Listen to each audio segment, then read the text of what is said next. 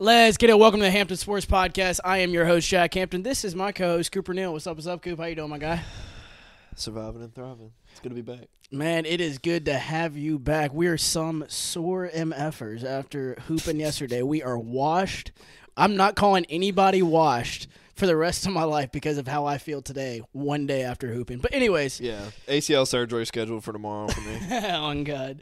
We have so very much to get into, including the Heat tying the NBA Finals at 1 apiece. We're also going to touch on Ja Morant's all-star teammate reacting to his recent news. It's this Memphis Grizzlies' first time speaking publicly about the incident. We'll let you know what Jaren Jackson had to say about his All-NBA point guard. But first, a new twist has emerged in the Lebron James-Kyrie Irving reunion. As league sources have told Bleacher Report, Irving wants the Dallas Mavericks to explore trading for LeBron James this offseason to create a big three with him, Luka, and Bron. The Mavericks were preparing to make an offer for James last season when they saw the Russell Westbrook mess. They were putting pieces together to make a trade for that. Obviously, it did not happen after Rob Pelinka made the trades he did at the deadline. Any chance of forming this big three under the NBA's strict new CBA will be extremely difficult because we all know it's basically impossible to have three max guys on one team. Yeah. In order for Irving and James to partner with Doncic, the two would have to take a sizable pay cut, which Kyrie will most likely not do. And on top of that, LeBron's going to have to agree to a buyout, which also will likely not happen. Coop, what was your reaction to all this? I'm going to get chat up on screen. Y'all make sure to leave a like as you watch. I mean, if having two ball-dominant point guards on your team wasn't enough, let's go get a ball-dominant small forward who can't play basketball that well anymore. That's a great idea. Saying LeBron can't play basketball is crazy. All right, let me back up a little bit. Having three ball-dominant guys that have to have the ball in their hand to succeed is not a good completely makes philosophy. And I'm going to be honest, I love LeBron. Basketball game. Mm-hmm. I almost caught myself contradicting everything I've ever said in my life. He's a great basketball player. He is older. Is it really worth it to just have LeBron, Luka, and Kyrie on a team? Is that really winning you a championship? Mm-hmm. I don't think it is. I mean, it could.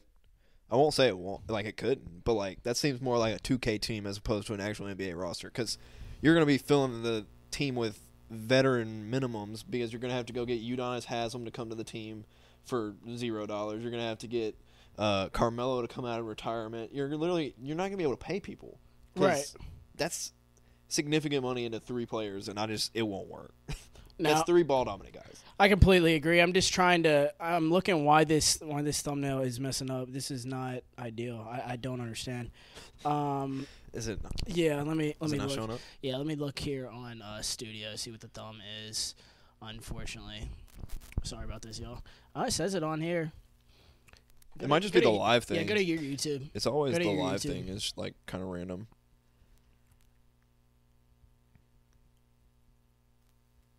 There it is. All right, perfect. All right, good. My mind just messing up. All right, good. Let me make sure we're not lagging. I think we're all right.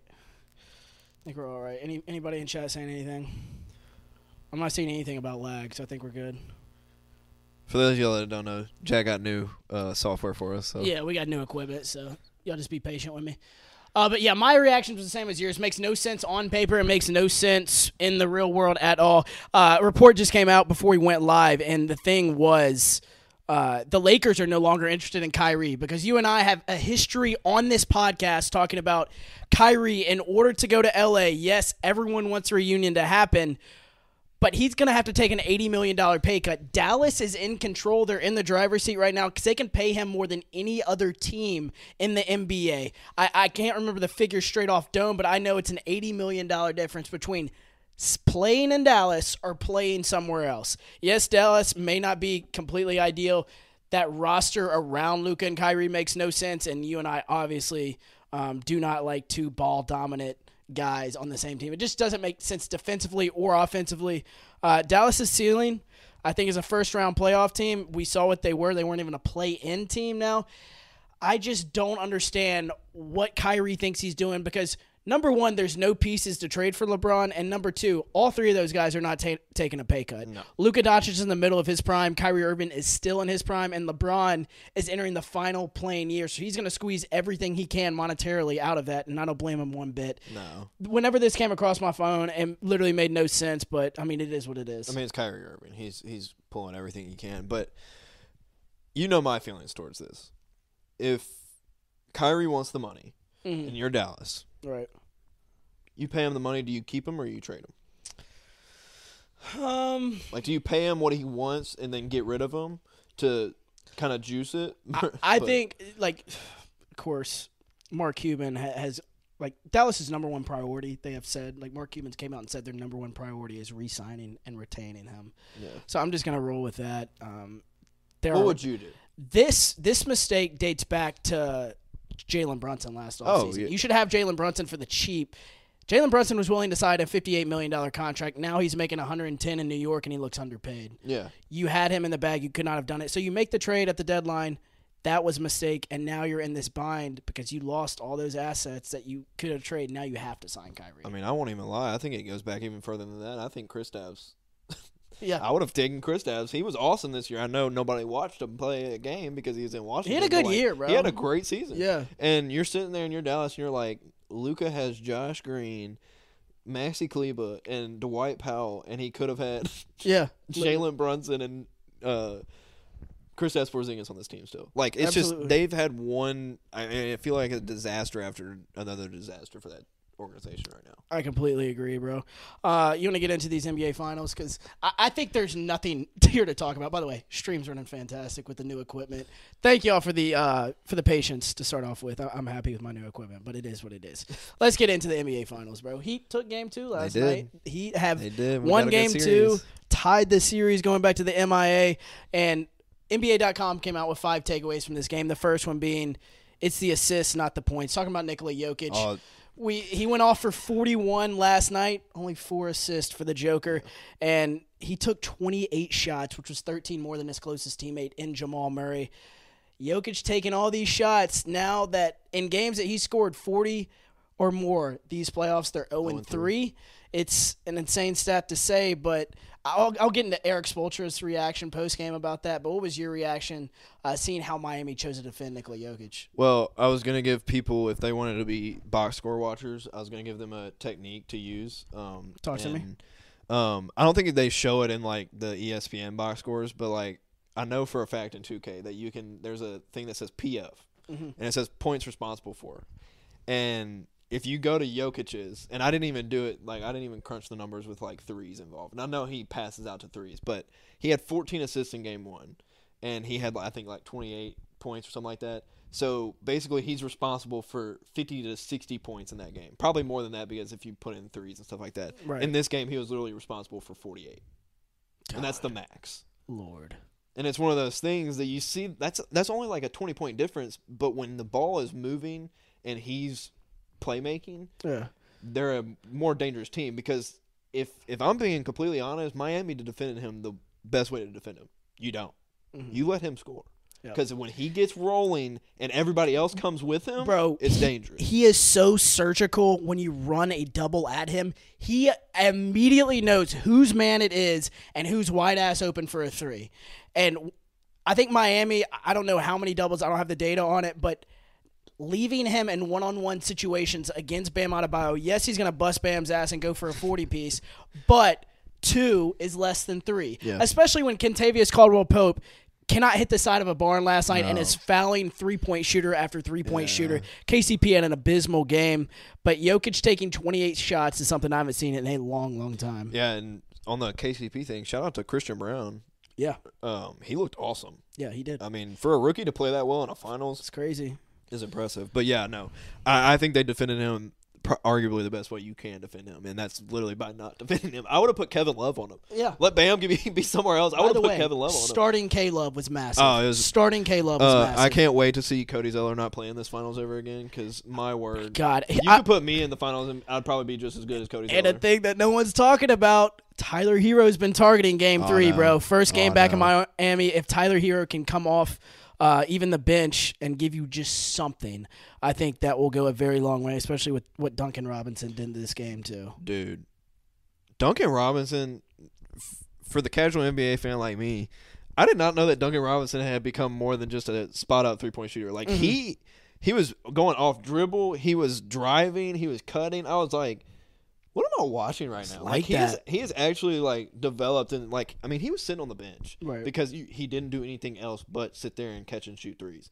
And he caught on to that, and now he's literally busting his butt to get back in the rotation, playing meaningful playoff minutes, and he's literally doing all the little things. That $80 million contract looked like the worst contract in the entire NBA earlier this season. Now, I mean, it looks like he's justifiably paid. Yeah.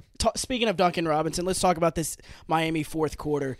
Butler did not enter the fourth until 8 minutes remaining, and by then the Heat were up 92-87. Yeah. They were down by 8 entering the fourth. They were down by 8, and then Butler comes in at the 8-minute mark, and they're up by 5. So a 13-point swing without your best player is insane. And you may ask, where did that come from? Obviously, we talked at length about Duncan Robinson. Gabe Vincent was another hero last night. I believe he hit 4 or 5 threes. You can check me on that. But Miami's defense was solid throughout that period. But that little 4-minute stretch to start the fourth, 13-point swing, massive. So, fun fact. The Heat had 36 points on 19 possessions in that fourth quarter. Jesus. A rate of 189.5 points per 100 possessions. Crazy. That would be the most efficient fourth quarter for any team in a game this season. 10th most efficient quarter all time. And I'll get into this later, but Butler wasn't great. It's just timely. Oh. When he got in, it was 8 points in the fourth quarter, timely as baskets. He's such a throwback player because when you watch him dribble, just something as simple as this. I'm not saying he's a bad ball handler, but he just looks like old school with it. And he just gets to his spots. He dissects the defense and takes shots when he needs to and doesn't jack up. He doesn't have to take 35 shots to get an efficient. I won't lie, that three in the corner was filthy. God. Like when you get the swish, that's just like you can hear it on this. Just like wet. you can hear it. Mm-hmm. Those are the most filthy things. And a dude was sitting right in front of him. So Right. I was like, dude, that's just unfair. Jimmy had, this was another takeaway from NBA.com. Jimmy had 13 in game 1, 21 last night. The optimist side of Miami is like, this series is tied. And Jimmy has a total of 34 points. Jimmy has a total of 34 points in 2 games. What happens when JB goes for 40 or JB goes for 35? Yeah. It's really Gs. leaning towards Miami right now. One more thing about Nikola Jokic. I did say he's 0-3 when he scores 40 or more points. But he dropped 43 in the first round, and that was their only loss against Minnesota. He dropped 53 against the Phoenix Suns. And they lost. And now last night. So I think that's another thing to put on the Jokic show of last night. And, by the way, another stat for Denver. They were 8-0 this postseason in the Mile High, and now this was their first loss. Also, this is like Miami in general, like regular season, postseason. This is Miami's first win in Denver since Goran Dragic, Hassan Whiteside. 2016. I can't tell you the other people because I Luke Babbitt or something like that. I was like, who in the hell are these basketball players? I was listening to Grant Hill on their post-game show on NBA TV, and he was saying this is really interesting for the Nuggets right here. You look at Miami, they lost their first play-in game to the Atlanta Hawks. They were down against the Chicago Bulls. They ended up winning that play-in game. Then they go to Milwaukee. They have to win there, beat the number 1 seed. Then they go up to New York. Jimmy Butler gets hurt. They face adversity there and get through it. Then they're up 3-0 against the Boston Celtics, somehow get pushed to 7, backs against the wall. Nobody's ever blown that, and they have one game in Boston, and they win it. Yeah. Now Denver, losing for the first time on their home floor, have had 0 adversity through these playoffs. How the hell do they respond to it? We know how Miami will respond to it. How does Denver respond? I mean, I feel like for Denver, we saw them lose 2 in that Phoenix series. Right. And it obviously was on the road, so a little different scenario. But, like, you saw them lose, and then you saw them immediately start curb stopping again. Exactly. But they had the luxury of going back home. Mm-hmm. They still could have had home court advantage because it's a best 2 out of 3 when you're 2-2, and you get 2 of the home games, and you hadn't lost. So, I mean, they had the luxury. Granted, they won in 6, but I feel like we can't count them out yet because obviously they're here.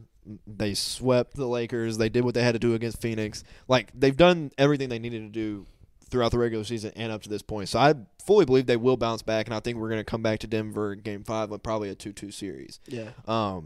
But Denver's more than capable of going to Miami and winning too. Like they're more than capable. I of think winning both of those. they have the talent to do so. I'm banking with you though. I think it's a 1-1 split in Miami. And look, all you and I asked for was a series as basketball fans. I didn't want it to be a quick series. With this Game 2 win, I think it would be a split in Miami. I truly believe that. Let's go to chat and shout out some of our friends there: Priscilla, Queso, Cannon, JD, Jay Racer, Bucks Nation. Good to see some familiar faces in here. Y'all make sure to leave a like on stream.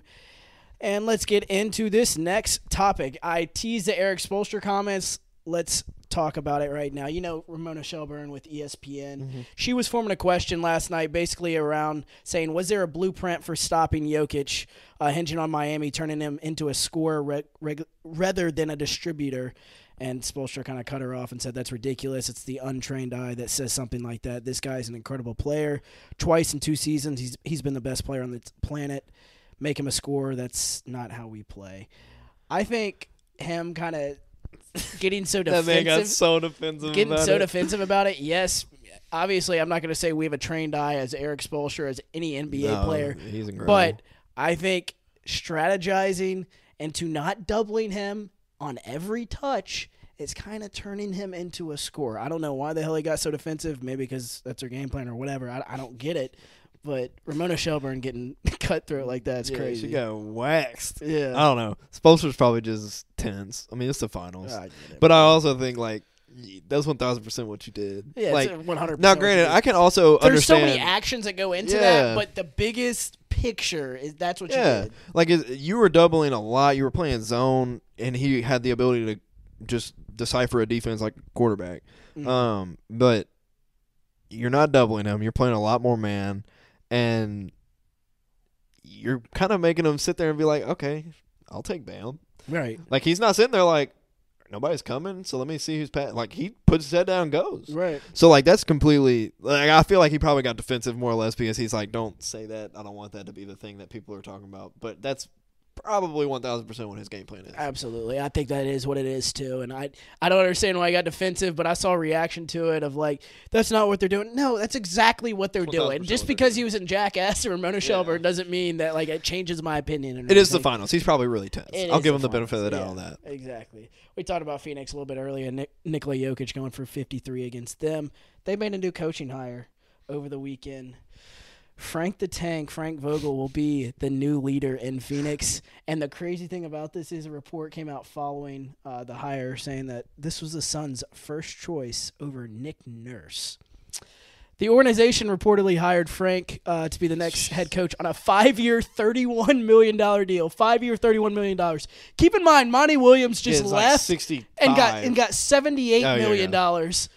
$78 million compared to 31 in Phoenix, which is funny to me. Frank, he's obviously known for his defensive ratings, with the units being top 3 in the NBA 3 times, I think is what this says. The Suns were 13th last year, and his first hire to the staff, former Grizzly head coach David Fizdale. Take that for data. Yeah, Monty Williams has to be laughing to his grave right now. Because, 1, he's in a lot less pressure of a situation, and 2, he's making double the money Frank Vogel is. I believe, so 5 years, $31 million. That's roughly $6 million a year. Yeah. What is Monty Williams making, 13? Yeah. Yeah. 12 yeah. I think it's 13 a year. Isn't it 6 years or 5 years? I don't know, but I think I'm almost positive it's 13 a year. So 13 a year to be Detroit's head coach, or 6 a year to be Phoenix's head coach. I get the defensive rating thing. You want to improve your defense if you're Matt Ishbia, but this team was 13th in defensive rating last year. They weren't terrible, and with Kevin Durant and Devin Booker as your best players, I think 13th is livable when you're going to score 125 points a night. I don't understand this hire. I go back to, we'll talk about the Bucks hire a little bit, but Monty Williams, I know he has not won a championship, and Frank Vogel has. But once you let go of a guy like that, it's a lot easier to do worse than it is to do better. And I think the Phoenix Suns, even though Frank has won that championship, did a little bit worse. The fit makes no sense. They didn't lose because of defense. They lost because they only had 2 players who knew how to play basketball. They had no bench. No bench. Monty Williams being fired was honestly up there with Bud and Doc Rivers being fired. Like, Doc Rivers being fired, yeah, I get it. It happens every 3 years for Doc Rivers. You got the 3-1 thing. You got but they were up 3-2. But it really doesn't make sense because, like you just said, you're going to do worse. I'm sorry. You've been the best team in basketball the past 2 seasons. I understand first-round exits are not ideal, but, like, life happens sometimes. Like, you ran into a team that is literally in the NBA Finals 1-1. Mm-hmm. You can't blame Bud for that. Now, granted, I understand 10-point leads and everything. Giannis didn't play 2 or 3 of those games. Right. You going to blame him for injuries? There are 2 things that coaches cannot control, turnovers and injuries. You can teach how not to do them, but you cannot control them in the game. No. You can't. Like, so I think we've seen a lot of random, like, just bad coaching decisions, I feel like. And I'll let you talk about the Bucks hire because I don't really have much to say on Frank Vogel. Like, he does have that championship, so, like, you give him credit where it's due, but, like, so does Bud. Another coaching hire, as we keep talking about, is the Bucks. They hired Adrian Griffin, who then hired Terry Stotts as his lead assistant. Yeah. Adrian Griffin was a former Raptors assistant. This would be his first head coaching job. And you hire a first-year head coach into a team who really lost respect for Mike Budenholzer. I don't understand. I understand if he was like a Joe Mazzulla, like he was in the organization, had respect from the players already there. Move up like a Jacques Vaughn. But now you have a random assistant coming over who Giannis has no relationship with, who I'm sure Giannis stamped this, but still, just doesn't make a whole lot of sense for a veteran-laden team to have a rookie head coach. Yep. That's just my opinion on it. Do you have anything else to say about the Bucks? I really don't. The Terry Stotts one was funny though, because I could have seen him being a head coach before the guy they hired. That to be makes the head sense. coach. Yeah. So like, not that he would have been my first option, but still. But like, you're really banking on. I mean, rookie coaches do struggle a little bit. I mean, we saw Joe Mazzulla. Other than the coming back from 3-0, like he did not look very good in the playoffs. You should not have a losing record on your home court in the playoffs. And you saw the rookie coach in them. Like I feel like that's just gonna spark more problems than it's gonna help fix the other ones. I absolutely agree. Those 2 coaching hires don't make a lot of sense. 76ers I love. But like I said, if I was Nick Nurse, I would have much rather been a Phoenix Suns head coach than the 76ers head coach. But that's for another day. Coop, I want to talk a little bit about now before we get into Jaren's reaction to Ja Morant. You and I, if you follow me on Instagram at Jack Hampton, you would see Cooper hitting a one-leg step-back shot. And that was because we played a little 3-on-3 yesterday. Cameras weren't on, but we're going to have the cameras on here real soon. I thought we both played well, and I thought we both are washed as hell with the way we woke up this morning. I woke up and felt like I was in a coma. Like, I just could not move. Well, I'm going to be honest with you. I think the pain from, like, shoveling that garden for 4 hours. Oh, yeah, I forgot you tilled all weekend. That's like... Farmer boy Coop. That's more painful than like my body. Like the only time my legs truly hurt from yesterday is like right after we get off this pod and you hear my knees shatter when I get up. That's when the most pain from basketball comes in. But my shoulders still like are. Bro, you took a bow to the face, too, didn't you? No, it was a chest. It was a chest. It's bruised, but it hurt too. Like I've taken bows before, but like. I don't know. I just wasn't ready for it. You carried that last game, too. I was so tired. No. My feet are still swollen. I want y'all to know, I literally kicked the ball in frustration after like game 1 or 2 because I was bricking everything. I couldn't make a 3. I couldn't make a layup. I had dead legs going in, and now I have even worse legs. Averages evened out, though. They did even out. I started catching up. You played good. You played good for sure. Didn't we play 6 or 7? We played 6 games last year. So the back 4 were fine. It was the first 2. I think we literally played for like 3 hours. Once I finally started remembering who I was, and that was not a catch-and-shoot three-pointer. Bro, it makes me think of the quote from KD a few years ago whenever he played like 48 minutes in that Game 7. And he got asked about it in the offseason. I think he was on JJ's pod. And JJ was like, so how were you feeling playing like back-to-back 48-minute games? He goes, there was moments I don't even remember. I was blacking out on the court. I was like, wow, this is me after like a 45-minute 3-on-3 game. I mean, I'm not in shape. Hey, we get there. My diet does not allow me to stay in shape. I'm about to go eat a greasy burger in like 25, 30 minutes. 1 week until we're at the beach. Better get that the beach dad bod. No. Better get that beach dad bod bods are in style, and I support it. Nope. Better get that beach bod ready. Wait, was the video? Did I have my shirt on still? Yeah. Okay, good. On. Thank God for all you people out there. If you had to see that pasty. For my Snapchat story, you didn't have a shirt on, though. Okay. But only like 100 people saw that on Snapchat. Okay, good. A few thousand saw it on Instagram of you making the thousand? shot. By the way, it may be off now, but you guys should go follow Church League my IG. MVP. That's it, huh? What'd you say? I was making fun of myself. I saw a couple of our viewers DM me like, "Damn, Coop's like that." I was like, "Yep." I was like, "Yeah, he is." I can take one step in front of the 3-point line and I can generally make it. It's the 3-point line that causes problems. And apparently layups, because I was like Big Luke out there. I was missing like 3 or 4 of them, just hitting the backboard square in the middle, and it just decided it wanted to rim out. It was a tough rim for that first few games. It was too. It was. Jack was balling though. I appreciate it. Hey, Samuel McMahon's a long time listener in the chat. Good to see y'all. Let's see. I'm seeing some guesses about Ja Morant's suspension. I think it's a perfect time to get into that. And we'll get into Sam's question about the Hornets and Steve Clifford, because I do want to discuss that. So Jaren Jackson Jr. made an appearance on Paul George's podcast today. If you have not had a chance to listen to Podcast P, it's amazing. He's had DeMar DeRozan on, Karl Anthony Towns on, and now the reigning Defensive Player of the Year, Jaren Jackson. You and I went into this weekend once we heard the news that it'd be dropping today.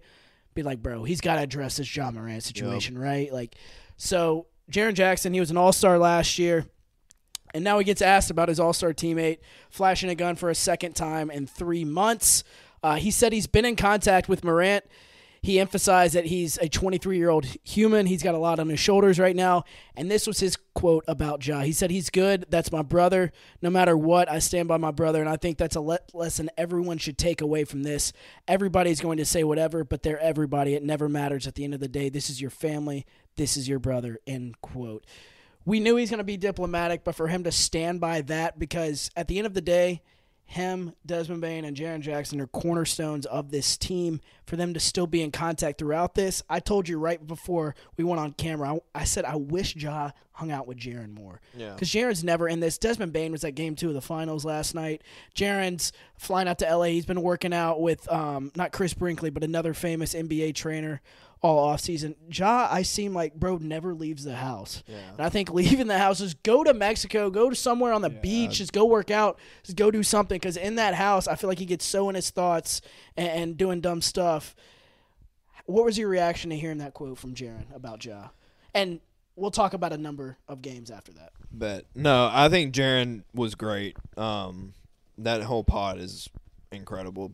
Podcast P, if y'all don't listen to it, definitely go listen. It's like probably the greatest vibe for a podcast I think I've ever seen. Like, I haven't even watched it. I've just listened to some of them, but it just literally feels like dudes sitting around a kitchen table talking. And his two friends are so dope, too. Oh, they're great. Yeah. But he was definitely diplomatic. But he definitely did what I didn't expect him to, and that was blatantly be like, I still got him. Like, that's my boy. Mm-hmm. I didn't necessarily think he would go that far, especially seeing as he is the vice president for the Players Association now. Right. I felt like he definitely was going to be seriously diplomatic and just kind of be short and sweet with it. Mm-hmm. But no, I think Jaren did as good as he could. Yeah, I think so too. And just hearing his teammates still backing him up after all this goes a long way. I expected this, but at the same time, you never know, because it has been selfish what he's done. The Memphis Grizzlies would be no way in the news if Ja was not doing things like this, much less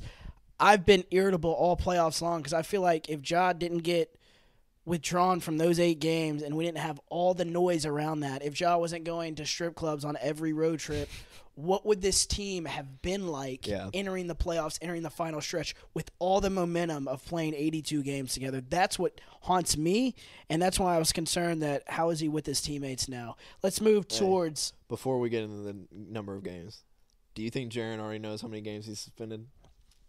Especially being on that Players Association board. Yeah, those of you who don't know, Jaren is the VP of the Players Association. He has to already know that. I think he knows. He has to already know the number, and I'm going to be honest with y'all, that's what's going to go into my number. And I think Jaren has told Ja that number. Fair enough. I think he has. Even though he's probably not allowed to, I think still, bro. They're tight. Yeah. He has to give him some sort of warning. Hey, this is what we've been talking about. This is what we're thinking. This is how you need to react to it type shit. So, number of games, though. You and I talked all weekend about it. Also, you and I have not spoken since the Adam Silver comments. We're going to address that next. But how are you feeling with number of games for Ja? I'm still at the same one. 16-20. I think it's going to be double what it was the last time, which would be 16. But I think it might be a little more than that to avoid the players being frustrated. And by that I mean the new rule that just came in about how many games you have to play to be All-NBA or be selected for MVP or any of those awards. You have to play 65 games. If you take him out for 16, he has the ability to play 66. Now, I'm going to be honest. Everybody in the free world knows Ja wouldn't even play 66 straight if his life depended on it.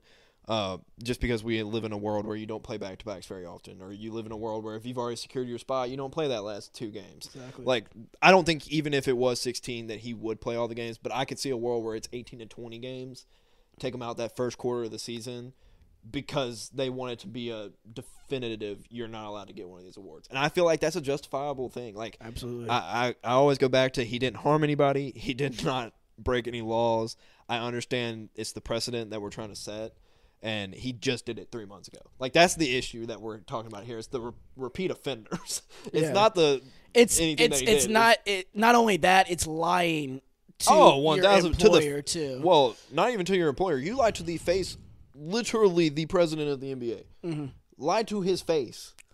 He lied not only to them, coaches, teammates, organization, GM, and Zach Kleiman.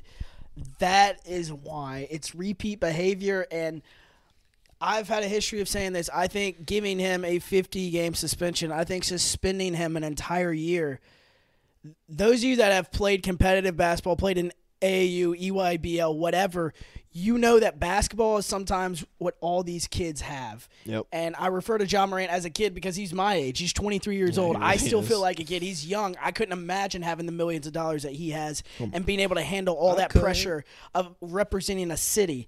But I think removing basketball from his life would lose direction. It would lose purpose. And I don't know where Ja will be if he has basketball removed from his life. So I don't think a 50-game suspension is just. I think best case scenario is where you stand 16 to 20, double it. The more realistic, I think, is 25 to 30. I think they want to triple it and really send a message without giving the lengthy suspension that completely derails his life type thing. Yeah. I mean, what did we literally go play basketball for yesterday? Therapy. Yeah. I mean, it's literally just one of those things that you can shut off the outside world. You can just hoop with friends. Like, obviously, I understand Ja's a little bit more established than that as far as, like, what that is. Because that is your job. Mm-hmm. But it's also one of those things that I can imagine what life would be like with millions of dollars. I'll be honest with you. Because I just know, like, through the mundane of, like, working my job, like, you do think about how you going to provide, how you going to do these things. And I just don't. I feel like Ja needs the therapeutic part of basketball more than he needs the monetary value. And he's so in the mode of whenever you get that rich, everybody that comes to you with something nice or kind to say, your first reaction is not thank you, I appreciate that. It's what do you want? What do you want from me? What angle do you have? What you trying to leech off me? And then you stop hearing the positive things, and as soon as you read all the negative comments, and we know how much Ja is on social media, way too much. Once you start reading all that, you start believing all the negative shit. It's not real life, bro. It's like sitting in front and watching the local news or some news television station for 24 hours. Yeah. You're just going to sit there and get pissed off, and instead you walk outside. People are genuinely good most of the time. There's so much evil in this world, but if you walk outside, people are going to be good to Ja Morant. Yeah, 1,000%. But on the mental health side of it, because I know that Ja's definitely struggled with it, and he still is. As someone who's introvert, it was one of those things that when I would get like in that kind of mode where I was just like everything was making me mad or sad or whatever type of feeling, the worst thing for me to do would be isolate myself by myself. Exactly. Or isolate in a house or anything like that. Like, and I feel like you take away basketball from Ja, not only is he going to never leave his house, but he's going to isolate himself to the point where it's going to just get worse. And to that point, I think it's best for him to I'd love for you to go out and work out with Jaren every day. I'd love for you to go out with Bane every day and work out with him. I mean, we see what Bane's doing right now. Obviously, he can't work out right now, but like in the sense of you just need to be out and surrounded by people who actually care about you. And I think that's the other side of it is he doesn't have people in his life that truly care about him. Aside from, I think his dad truly does care about him, but his dad doesn't have any outlet to fix that. And you and I have said, like, we live in Memphis. We're from Memphis.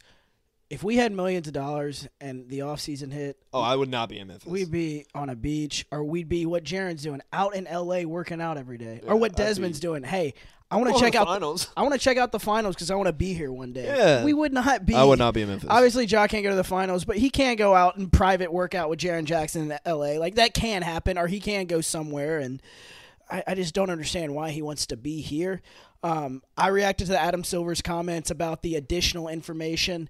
How did you take that quote? My opinion was when he first spoke at the NBA draft about the incident, he really didn't know too much about it. Yeah. And now I think he's like, we found out more information. Yes, the video is real, and this is how our outlook is on it.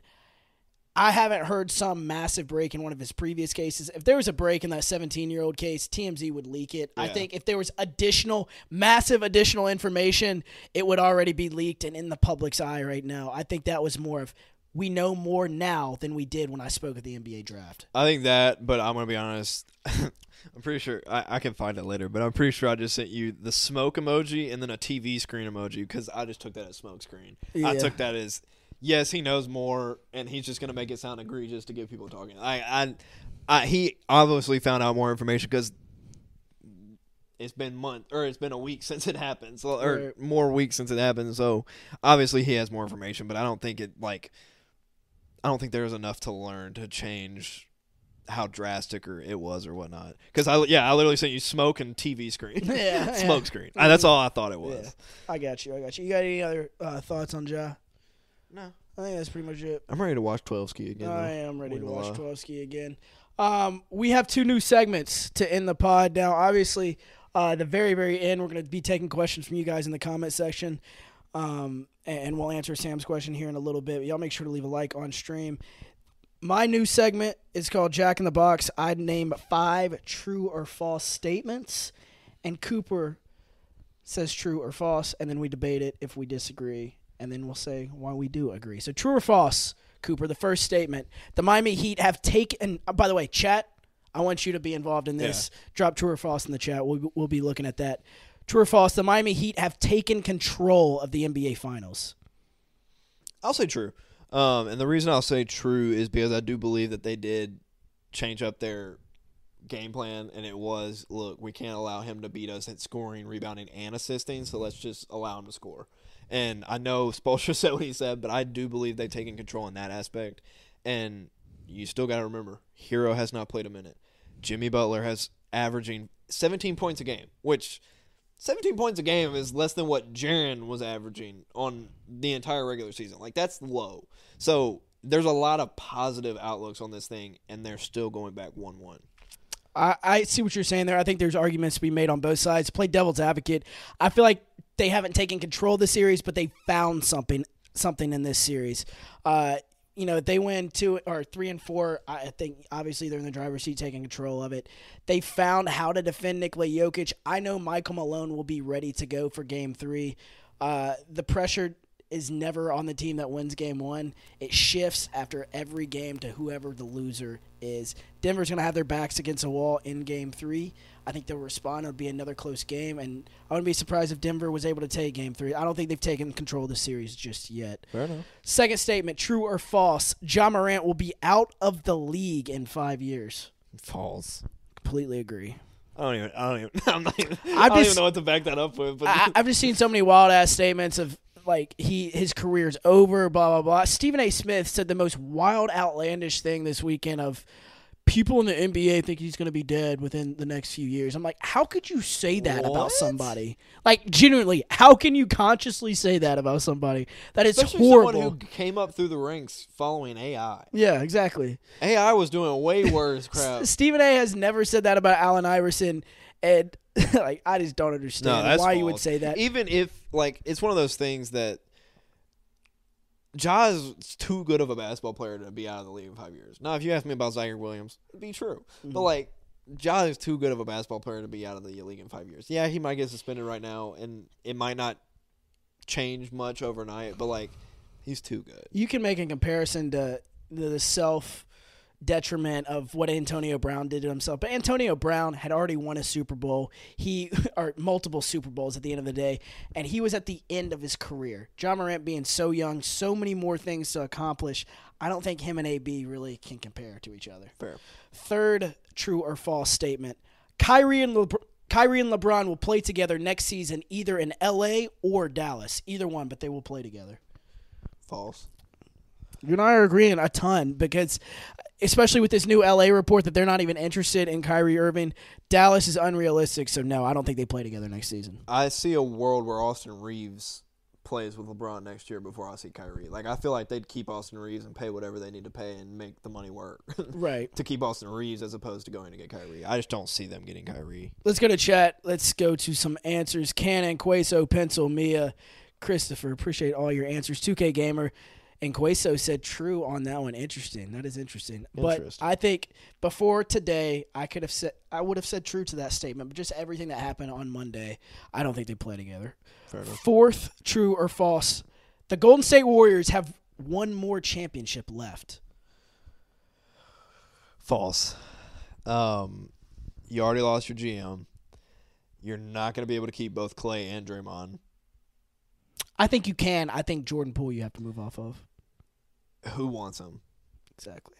I think you've run your course. I'm gonna be honest. I felt like Steve Kerr was getting out coached a lot this playoff run, which obviously he only was in 2 series, but I felt like Mike Brown was having an incredible run, and they were obviously just the non-veteran team in that moment, and they still have holes to fix. But like, I just do not see a world where one of the 3 not being there and they can still win. Like, if you lose Draymond, you lose basically your whole offensive game plan because you run it through him.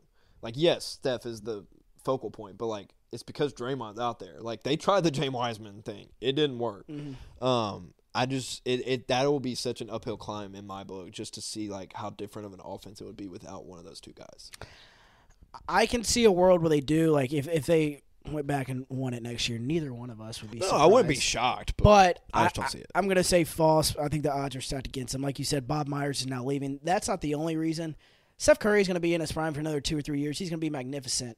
But Klay Thompson, inching towards the end of his career, same with Draymond Green. I think they're able to keep both. But if you keep Jordan Poole on that extension that kicks in next offseason, Draymond said him and JP have not gotten over that. And as a team, if Draymond can't lead in the way he can, I don't think they can win a championship. And moving Jordan Poole has to be a necessity right now, especially with that ridiculous-ass contract with the way he played in this year's playoffs. Steve Kerr being out coach, I don't necessarily agree with, but I just think as the new CBA comes in, and they're not going to have their mid-level exception. They're being robbed of all these luxury tax things they've been able to do over the past several years. Money's not going to be as frugal, and these players are not as young and spry as they once were. I think, as I've said, the dynasty's over. Yeah. And I mean, to the Steve Kerr thing, I know you disagree with that, but I was just more or less like, you saw adjustments made by Mike Brown, like, I'll mention my boy Terrence Davis. Terrence Davis didn't play like in the first 4 or 5 games, and then in Game 7, he practically kept him in the game. And then you go to the next round, he never got rid of Jordan Poole. Right. Jordan Poole was a liability offensively and defensively in that series against the Lakers. And you saw Darvin Ham stop playing. By the way, players. Alex said he's on the way, like 20 minutes ago. He'll be here soon. Does he have your code and stuff? Yeah. Sorry, y'all. We got a friend coming over. But, yeah, I was just making sure you did that. I was just making sure he had texted you. All right, I saw it. All right, good. Final one, then we'll get into your segment. True or false, Monty Williams. By the way, if we need to let him in, I'll get we up. can do it. Yeah, I'll get up. I can keep it going. I don't give a shit. Final true or false chat. Let me know how you feel. Monty Williams is in a better situation in Detroit than in Phoenix. I like the Detroit job. I like it a lot. I like Kate Cunningham. I love Jaden Ivey. You got to see Marvin Bagley and James Wiseman, 2 guys that were kind of written off as busts already due to injuries and just lack of fit. Bojan Bogdanovic, I know people didn't hear about him because he was hidden in Detroit. One of the best seasons in his career. Absolutely. Like, that team has the ability to be really good. And I want to clarify this statement. Monty Williams is in a better situation in Detroit than in Phoenix. Not a better team, obviously. No, not better a situation. Better There's situation. no pressure. and you're making double what Phoenix's head coach just got paid. Yeah. You're making double. You're in a less pressurized situation, and you don't have to figure out how to completely retool a roster around Devin Booker and Kevin Durant. I agree. I think that is true. He's in a better situation in Detroit. Let's get into Coop's Corner. 3 questions. New segment, Coop's Corner and Jack in the Box. 3 questions. I'm going to go to chat and see who answered in there and give some shout-outs real quick while you find your questions. All right. So first question. This is going to deal with a current team, and I'll give the preface before the question. So we saw a report today come out that the Chicago Bulls are hell-bent and determined to work out an extension with Nikola Vucevic. Makes no you sense. and I both think it's dumb. I understand that. Name the player or players that the Chicago Bulls have on their current roster that they need to build around to become a championship contender. Because they're not right now. I think we can both agree that they're not a championship contender. Who are the players that you need to keep and who are the players that you need to trash? I love DeMar DeRozan. That has to be the first thing you move off of. And not only because DeMar hasn't done anything wrong, I just think from an individual perspective, DeMar deserves to be on a contender this late into his career. And Chicago, their ceiling, we saw it. And that was with Lonzo Ball. They can be a 1 or 2 seed. But without Lonzo Ball, who's probably never going to play basketball again, their ceiling is what they were this year, a play-in team. You move off DeMar DeRozan. I think you move off Zach LaVine. I'm like a complete rebuild. I don't think they have one player on this roster who can say, 100% I build around. If you ask Bulls fans, they're not fans of Kobe White. They're not fans of Patrick Williams. And they want to move off Zach LaVine and DeMar DeRozan. I'm just echoing what people in Chicago are saying right now. Gut the roster. There's not one player on the team you build around. I don't even have to respond. I literally I figured you were going to pick LaVine. Yeah. I literally picked this question because I was going to say gut the roster. Well, like there's not a player. Hey, and trick this question. For those of y'all that don't know, Jack absolutely loves Zach LaVine because of how broken he is in 2K. Absolutely. Like Zach LaVine's better than Michael Jordan in 2K. Hey, we're talking about IRL. Yeah, in real life though, Yes. I literally couldn't agree more. I think this roster has run its course. Billy Donovan is a good coach, but he's not going to be able to milk out enough of this roster to become a championship team. And Nikola Vucevic is the last human on the world that I'd keep on that roster. Hell no. All right. To the no. We're going to stick with current team, but we're going to bring in a little bit more, bring in a little pass from it, a little blast from the past. Take the current Memphis Grizzlies. This is something you know very well. You know that roster up and down. Mm-hmm. They're already a championship contender. Can we agree on that? Absolutely. Now, add one of the core 4. So Mike Conley, Tony Allen, Zach Randolph, or Marc Gasol. And if you don't want to add one of those guys, you want to add someone completely off the beaten path, by all means, add them. But add one of those players from a previous Grizzly team that doesn't just make them a favorite to win the title, but they are the next NBA champions just because of this one player. Obviously, I understand that's a kind of outlandish statement, but I got 2 answers. To one to make them like a championship favorite, Marc Gasol in his prime. This is a defensive player of the year, a multi-time All-Star. If you put him next to Jaren, who's already won that award as well, there would be nothing in the paint. And a pick and roll with Mark and Ja, I would absolutely die for. That's the player that could make them an instant championship contender. My second answer, and I don't think this makes us an instant contender, but if Tony Allen was in his youth right now and could take command of this locker room, all this shit with Ja Morant would not be happening. And same with all the barking when you haven't done anything. The whole Dylan Brooks situation would not have happened with Tony in the locker room, and I promise you that.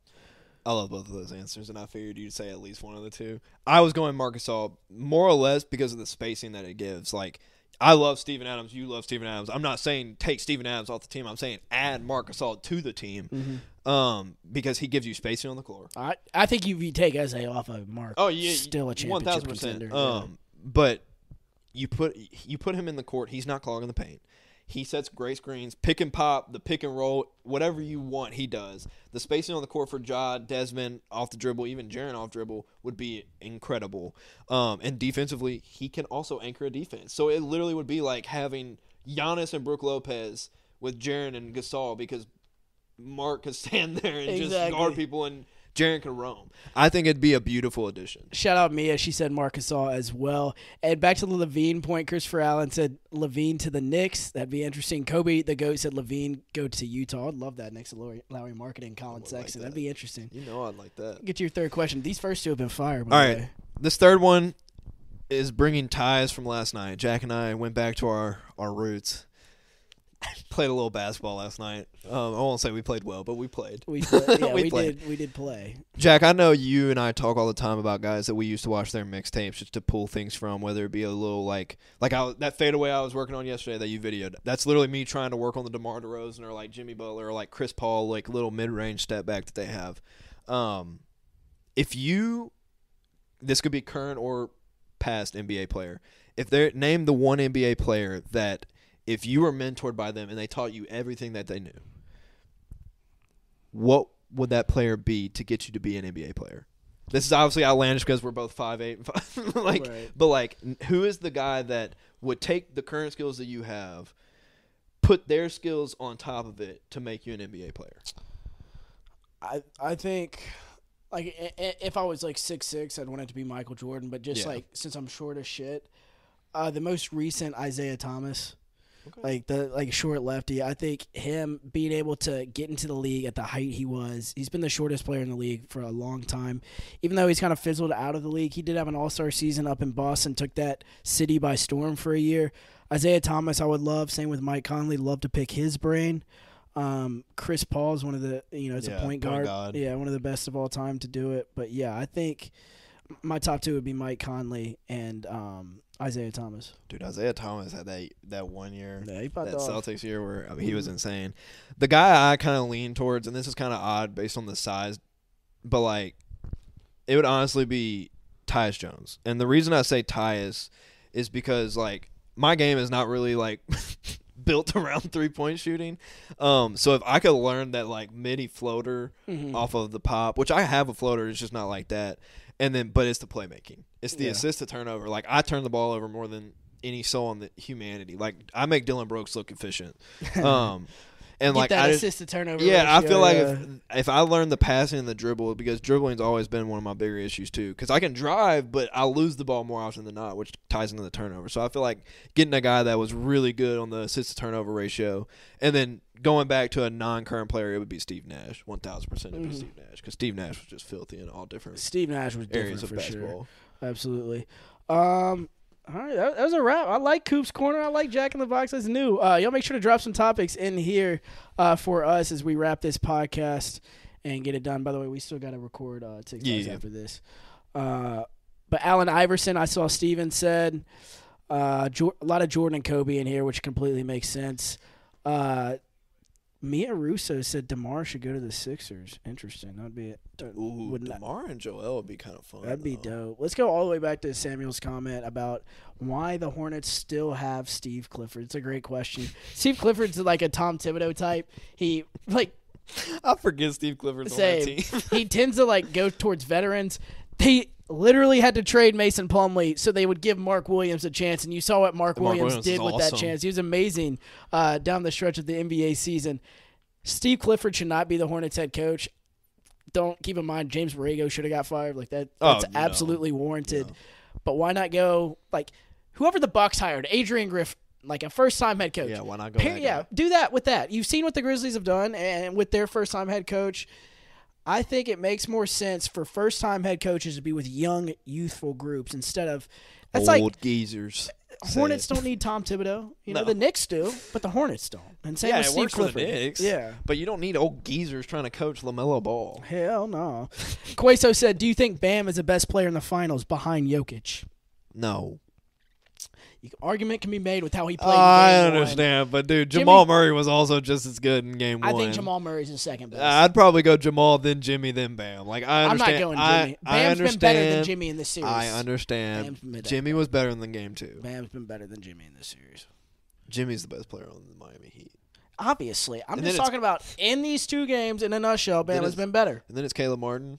And then it's Duncan Caleb Robinson. And then Martin's been ass for 2 games. Hey. He's been ass in this series. Don't disrespect my boys. I don't care that he was sick. He's been terrible this series. He has been. True. I mean, Michael Jordan. But it doesn't matter when you have Gabe Vincent and Duncan Robinson stepping up. So it is what it is.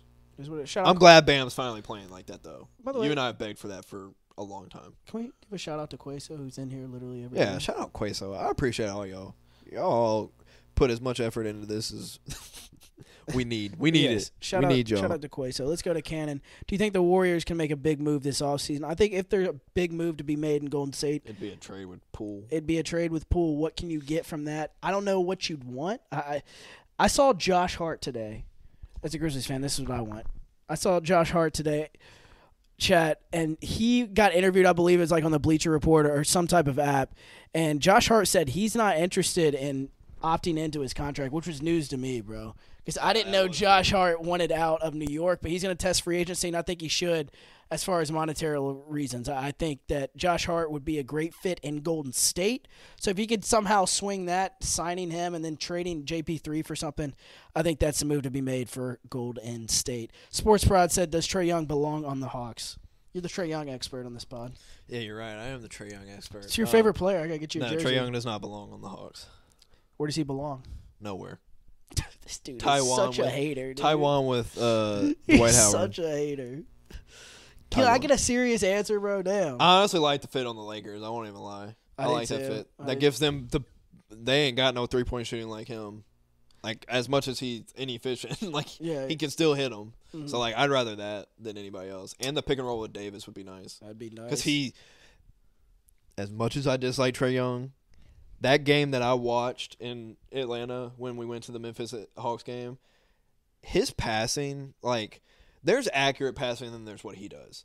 I've never seen someone on back-to-back lobs be able to get literally an inch over somebody's fingertips and literally in the breadbasket. I think another fit for Trae would be Miami. I like they, Miami. They don't have the money for it, but putting him in that culture, I think, would go. Oh, it'd be incredible for a him. long way. Sports Prod, he also said, or Damian Lillard. I think Boston. Him next to Jason Tatum's amazing. I like Dame in Miami more than I like Boston. That's valid.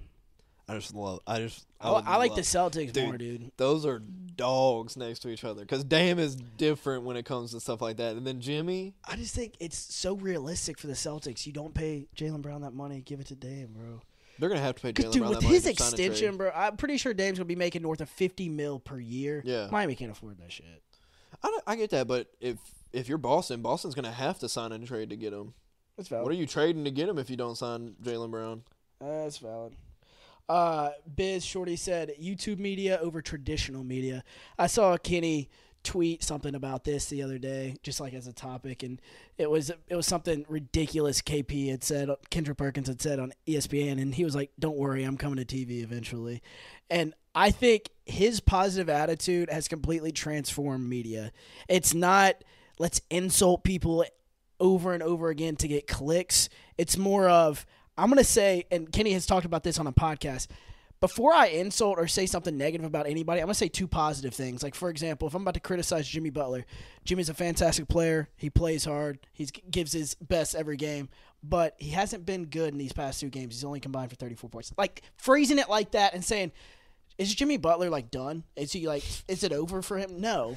It's just he has not been good. Stephen A. Smith effect. Exactly, bro. And I think YouTube media, especially the younger generation, you've seen this with younger people, they consume that. They don't consume TV. Yeah.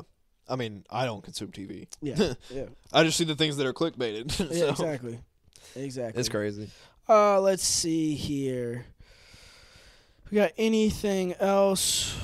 Steven said, which one do you think is getting traded this offseason, Clay, Draymond, or Poole? I'm going Poole. Do you feel differently? Well, seeing as they're not going to sign Clay and Draymond just to trade them, I'd have to lean Poole, but I can see Draymond leaving. I could see Draymond leaving, too. Especially if you can't get a Poole trade. If you can't get a Poole trade, Draymond's gone. I saw Draymond leaving until, I believe it was a pod as soon as they got eliminated. He said he wants to stay. I think individually, if somebody was to leave, it probably would be him, though. Fun world. If you keep Trae on the Hawks, Draymond would be perfect with Trae Young. Yes. That's a culture guy. That's also, what is he going to do? He's going to set Trae Young up. Yes. And then Trae can, when Draymond's sitting on the bench, Trae can still keep the offense going. It's just his movement off ball is not Steph, though. Oh, I That's know. What worries I me. know. That's what worries me. He would teach him, though. That's valid. Amy said, should the Lakers trade Anthony Davis for Kyrie? Hell no to the no. Yeah, I believe no. Anthony Davis, I know that you can look at him wrong and he fractures his ankle, but he's I can't feel my arm. But AD, they have won a title together. He's great when he plays. Honestly, he's pretty damn good in these playoffs. Yeah, they went on an insane run this year. Kyrie was at the crib because as soon as he got to a team that was 6th, locked in to a playoff spot, they fell to 11th. And I don't know. No. I think I'd much rather have AD on my team. AD was best player for the Lakers, aside from Austin Reeves. Absolutely. Cannon said Giannis MVP next year. This I can 100% see. He was in the top 3, yeah. In the top 3, and he's got a chip on his shoulder getting eliminated in 5 games in the first round. Doesn't get much worse than that. Kid Perfect, do you think the Mavericks are going to make a big signing this offseason? Yes, not Kyrie Irving. I'll agree. They have to. They got to do something. Because Luka going to be demanding a trade if they don't. Facts. Absolute facts. Just a few more questions. Mia said, who do you guys think is going to be next year's MVPs? Outside of Giannis, I think that's a clear-cut answer. Just like for personal opinion, I want to move out of this big man. Like I love they've been the best players in the world. I want to see a guard, bro. I'm there. I could see a Steph Curry one. I could legit see a Steph Curry MVP. Think so? I mean, Steph, if he's not injured, he's going to average 30 a night. So like, that. I could see Steph. If Dame gets out of Portland, I can see a Dame. Because, I mean, he came off the most efficient season of his career. Little Donovan Mitchell action? No. You don't think so? I see Jalen Brunson before Donovan Mitchell. Jalen Brunson for MVP is crazy. I mean, I did pick the Knicks to win the NBA Finals next year. Hey, come say hi to the stream, man. It's your Kansas City ass. He get camera shy. He's over there. I know. He playing really shit. came in. Come sit down. Come sit down. I'll make sure to leave a like on stream, by the way. Say hey into the mic. Well, hey. This is one of our best friends, Alex Green. We are going to wrap as we go over 1 hour. Love y'all so much. We'll be right back here. Hey, we doing normal time? We doing normal time tomorrow? We're going to talk about DeAndre Hopkins tomorrow, too. Yeah. Making his big. Come to the Chiefs. He's coming here. He's not going to the Chiefs. He's coming. If you Rich can't getting tell. richer. Love it. We'll be right back here tomorrow, Monday through Thursday, 5:30.